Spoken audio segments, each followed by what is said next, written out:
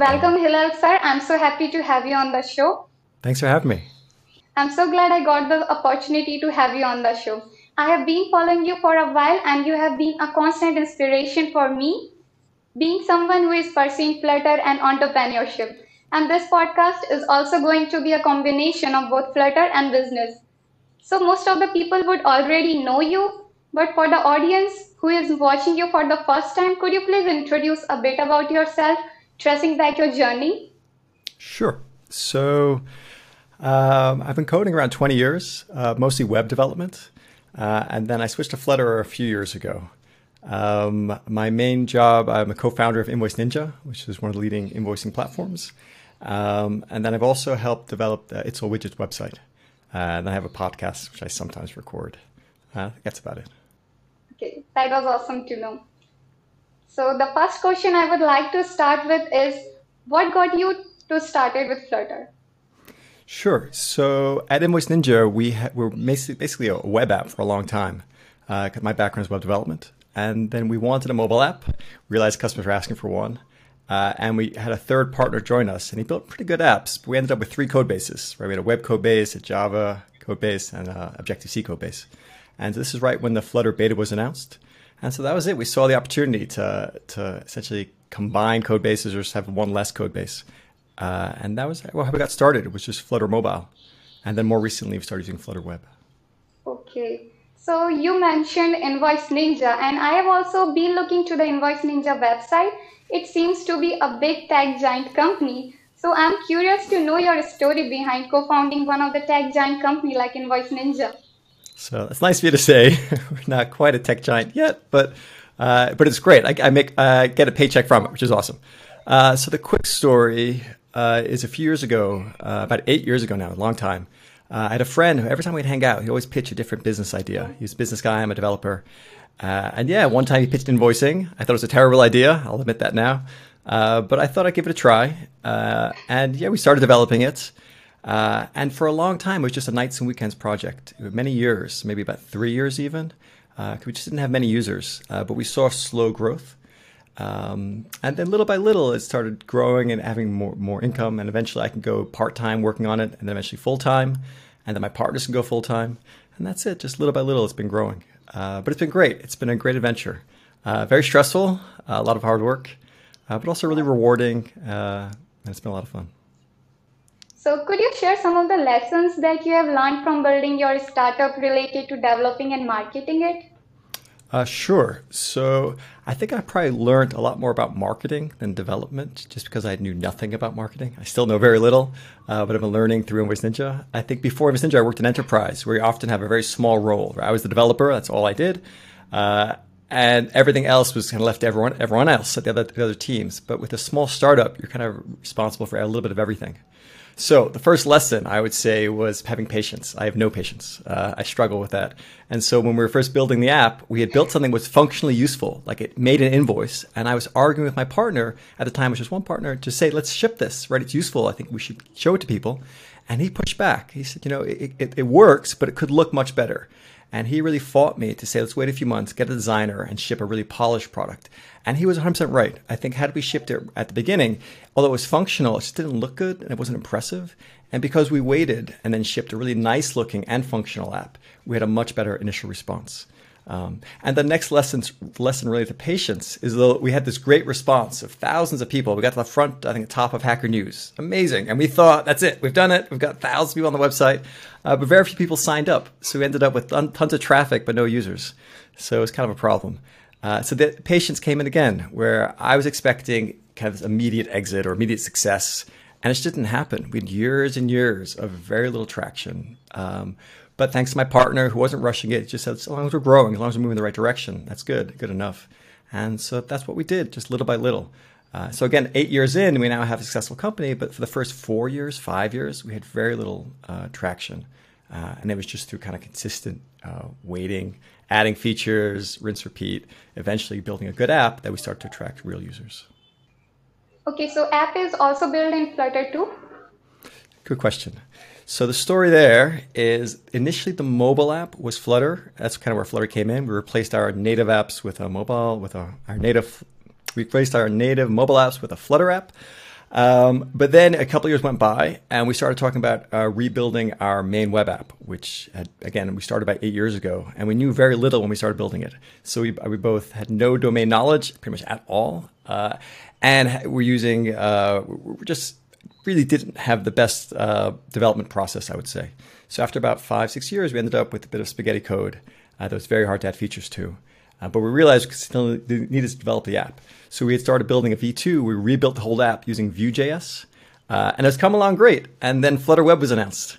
So that kind of changed our plans. Where we knew Flutter Web was coming, we just thought it was going to be a couple of years down the road. And it surprised us by being available so soon.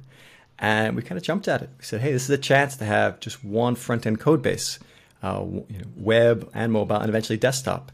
And that's the decision we made. And I think it's worked out pretty well. I mean, there have been some challenges. But our customers are mostly happy. And I would say most of the challenges aren't even Flutter Web. They're just more about our failures as a development team to writing bugs or missing features. Actually, this is also the reason why Flutter is being so famous too, for single code base. It's great for Definitely. startups. Definitely. Okay, so when starting a startup, we should always focus on all these points too, like having patience, because when you are building something big, you need to have patience because it will take time. And teamwork is also playing a good role over here. Absolutely. Yeah. That's a good point. Just teamwork. I think had I done this myself, I wouldn't have been successful. In large part, with 2 points. One is I just don't have the skills. I mean, it's rare that one person can do everything, marketing, business, development. But also, I don't always have the motivation to keep working hard fundamentally, right? After you get burnt out after 8 years. There's definitely times where you just kind of had enough. And so by having partners who also, if you're feeling tired, they're maybe feeling motivated and kind of keep pushing the ball forward and kind of bring you along. That's been great. And I will say, so we started off just 2 of us, but then not too long after, added that third partner. So it's now the 3 of us. And I just feel very lucky to work as part of a great team. I think we really complement each other. And I like them. They're nice people. And it's really important. I think you spend so much time working. That's so important. We just like the people we work with. I think sometimes we take that for granted. But it's just really critical. Yeah, that's very essential.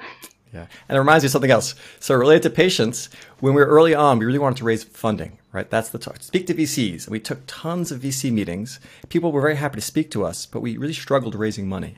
And that was very upsetting at the time. I think looking back, the problem is VCs are looking for 10x returns. They're looking for the unicorn, which we weren't. We're just a regular business.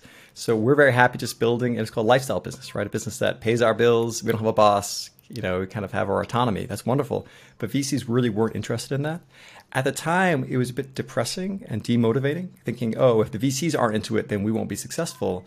Looking back, it was the best thing that could have happened to us. Because had we taken VC money, we would have been under a lot of pressure to exit or do something very quickly, which we weren't able to do. It's been a very slow process. So by not having VCs, we've had no pressure to do anything really, right? Only pressure is to pay our bills.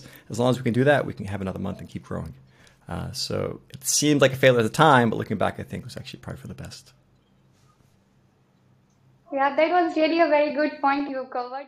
And that's how Flutter came in so early. Is that we were such a small team, we were able to make these decisions I think a larger company wouldn't have been able to make. So we started Flutter right when the beta came out, and we started using Flutter Web. I think it was still called Hummingbird. I mean, this is really right at the beginning. And again, a larger company wouldn't have been willing, I think, to take that kind of larger bet on an unproven technology. But a smaller company realizes, hey, it's the right choice, right? If it's the right technical choice, that's really what matters. So I think it's worked out to our advantage. So what would be your one piece of advice you would give to someone watching this video and wanting to pursue entrepreneurship as a developer? So my overarching advice is, again, I'm just sharing what worked for me. Everyone's different. But for me personally, it really worked well to do it part-time, to not quit my job and say, okay, I'm now doing this full-time and really risk everything. I find this just very hard. It creates a lot of pressure.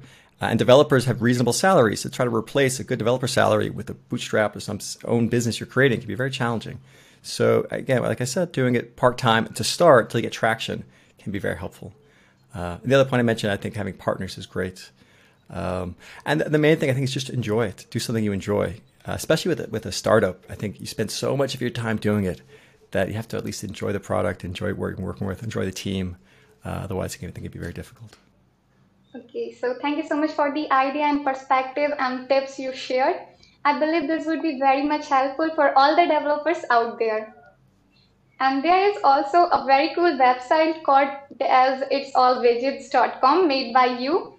So what was the idea and the inspiration behind creating itsallwidgets.com?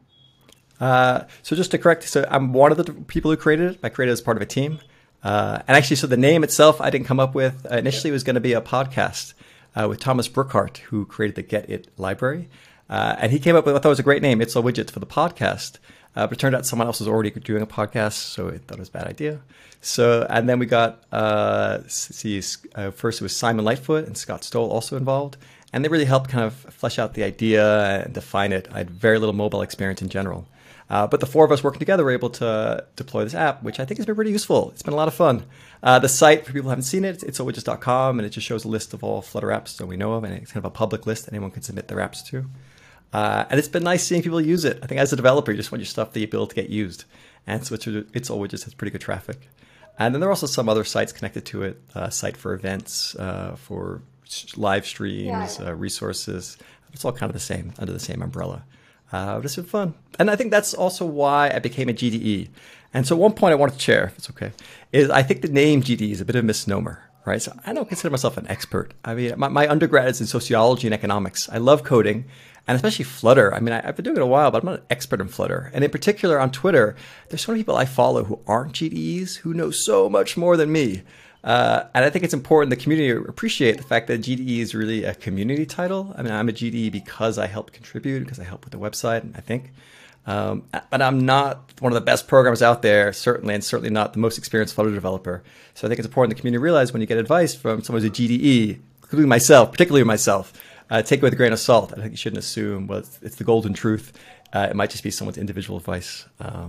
But being a GDE is awesome, and many of the GDEs are truly experts. It's just I myself, a bit of an imposter. Also, some of the best Flutter experts are working for Google.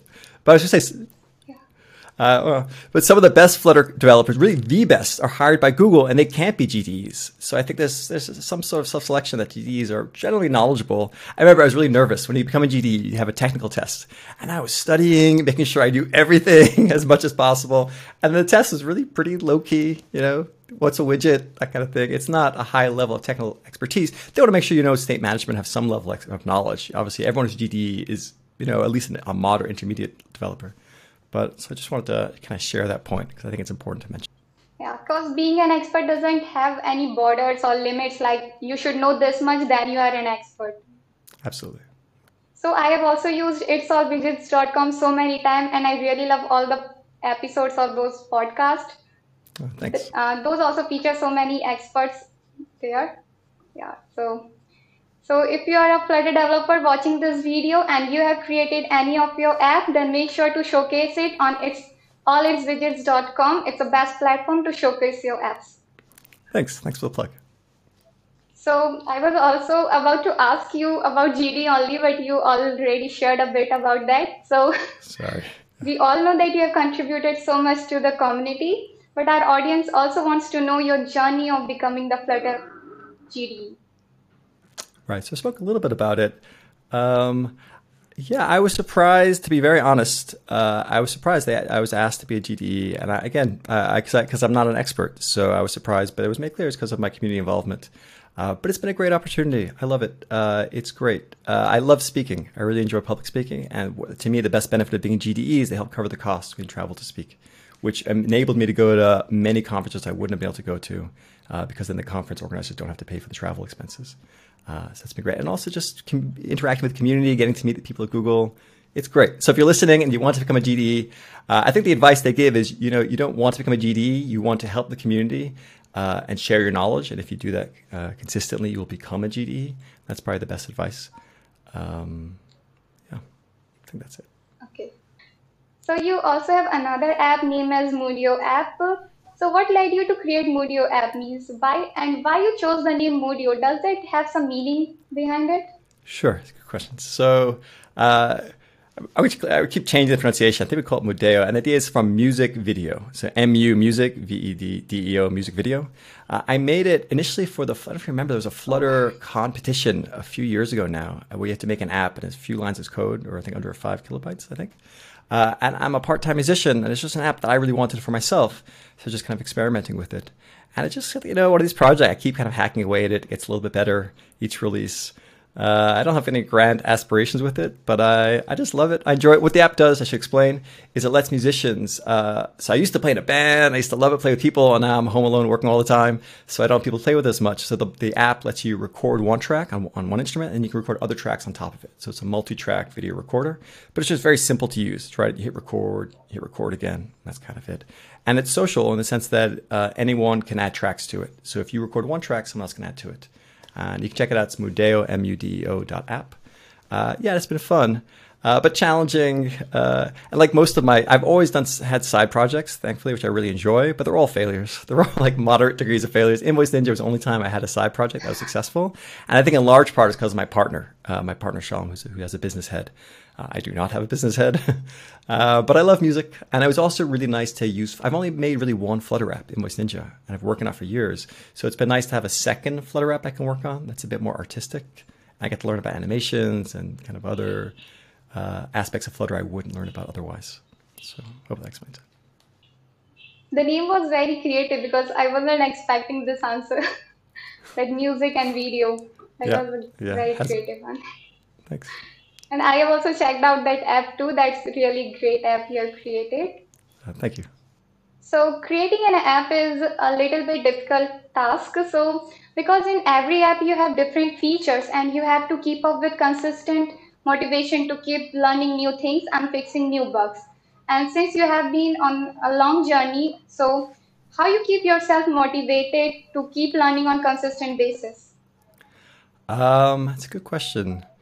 Right, I think the part of it is just necessity. I think I learn two ways. I either learn because I have to learn something. That's very much usually my stuff at work is kind of necessity.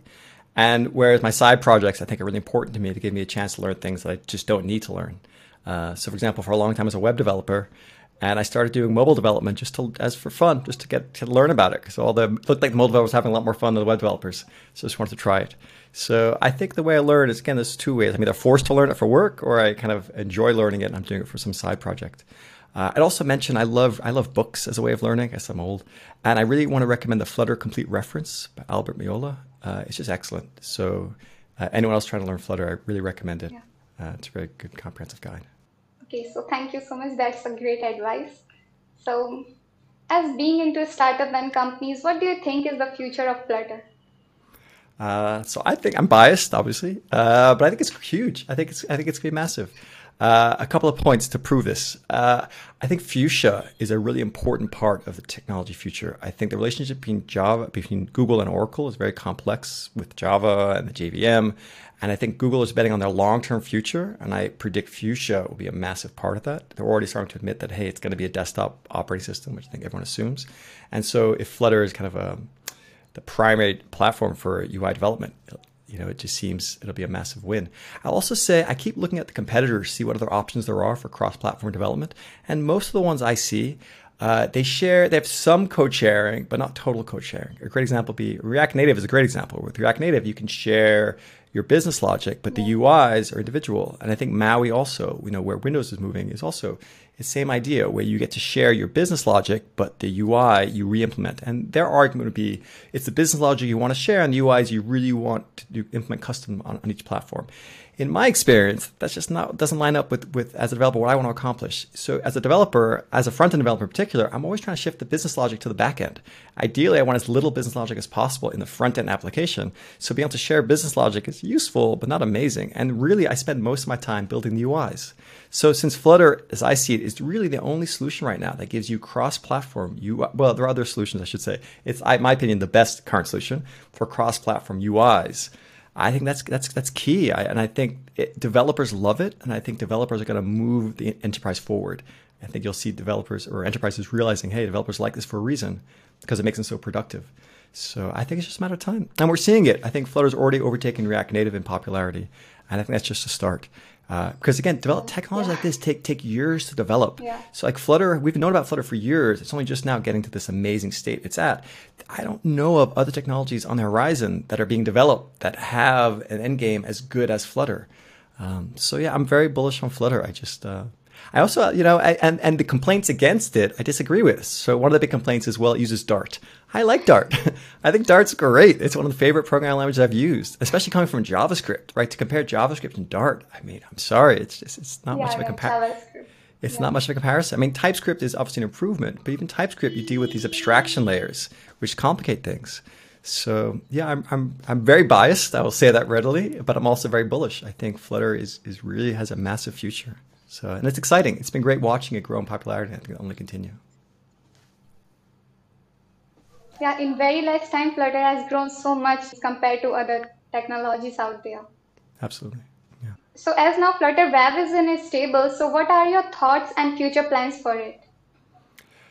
Okay, so there's definitely issues we're still facing with Flutter Web. So although it's stable, I think it's incomplete. So we are just trying to stay on the cutting edge to make sure as they fix features, we're getting those fixes in the app. One example I would say is a spell check. Talk to developers, they complain about scrolling not being fluid enough. And users, they may feel it or sense it, but they aren't complaining about it. We haven't had a single message about that, but we do hear things about spell check, which doesn't work. These are kind of functional aspects that are very easily noticeable. So hopefully over time, it's clear the Flutter team are very committed to Flutter Web. And over time, it keeps improving, and I'm sure another 6 months, a year, it'll be huge steps forward. So now we are coming to the last part of our talk. So what advice would you give to someone who is just starting with Flutter? Okay. So one thing I'll say at the outset is my knowledge of Flutter, I feel, is kind of this time warp where I started with Flutter. There was just Redux and scope model. So I picked Redux and I've just been doing Redux since the beginning. So I feel a lot of my Flutter knowledge has big gaps in it. So I would say if you're just getting started, take the opportunity to see all the amazing options there are for state management. Take your time to try build small apps with each of them to get a sense for how they compare to one another. I'd also say it's really important to really appreciate or understand the Flutter lifecycle, the widget lifecycle. It's just so key. And if you don't get that, things like, init state versus to change dependencies and the differences in when you would want to override which function, that's just kind of core. And if you get that wrong, the app might still work, but it'll be very hard to scale the app out. What else I would suggest with Flutter?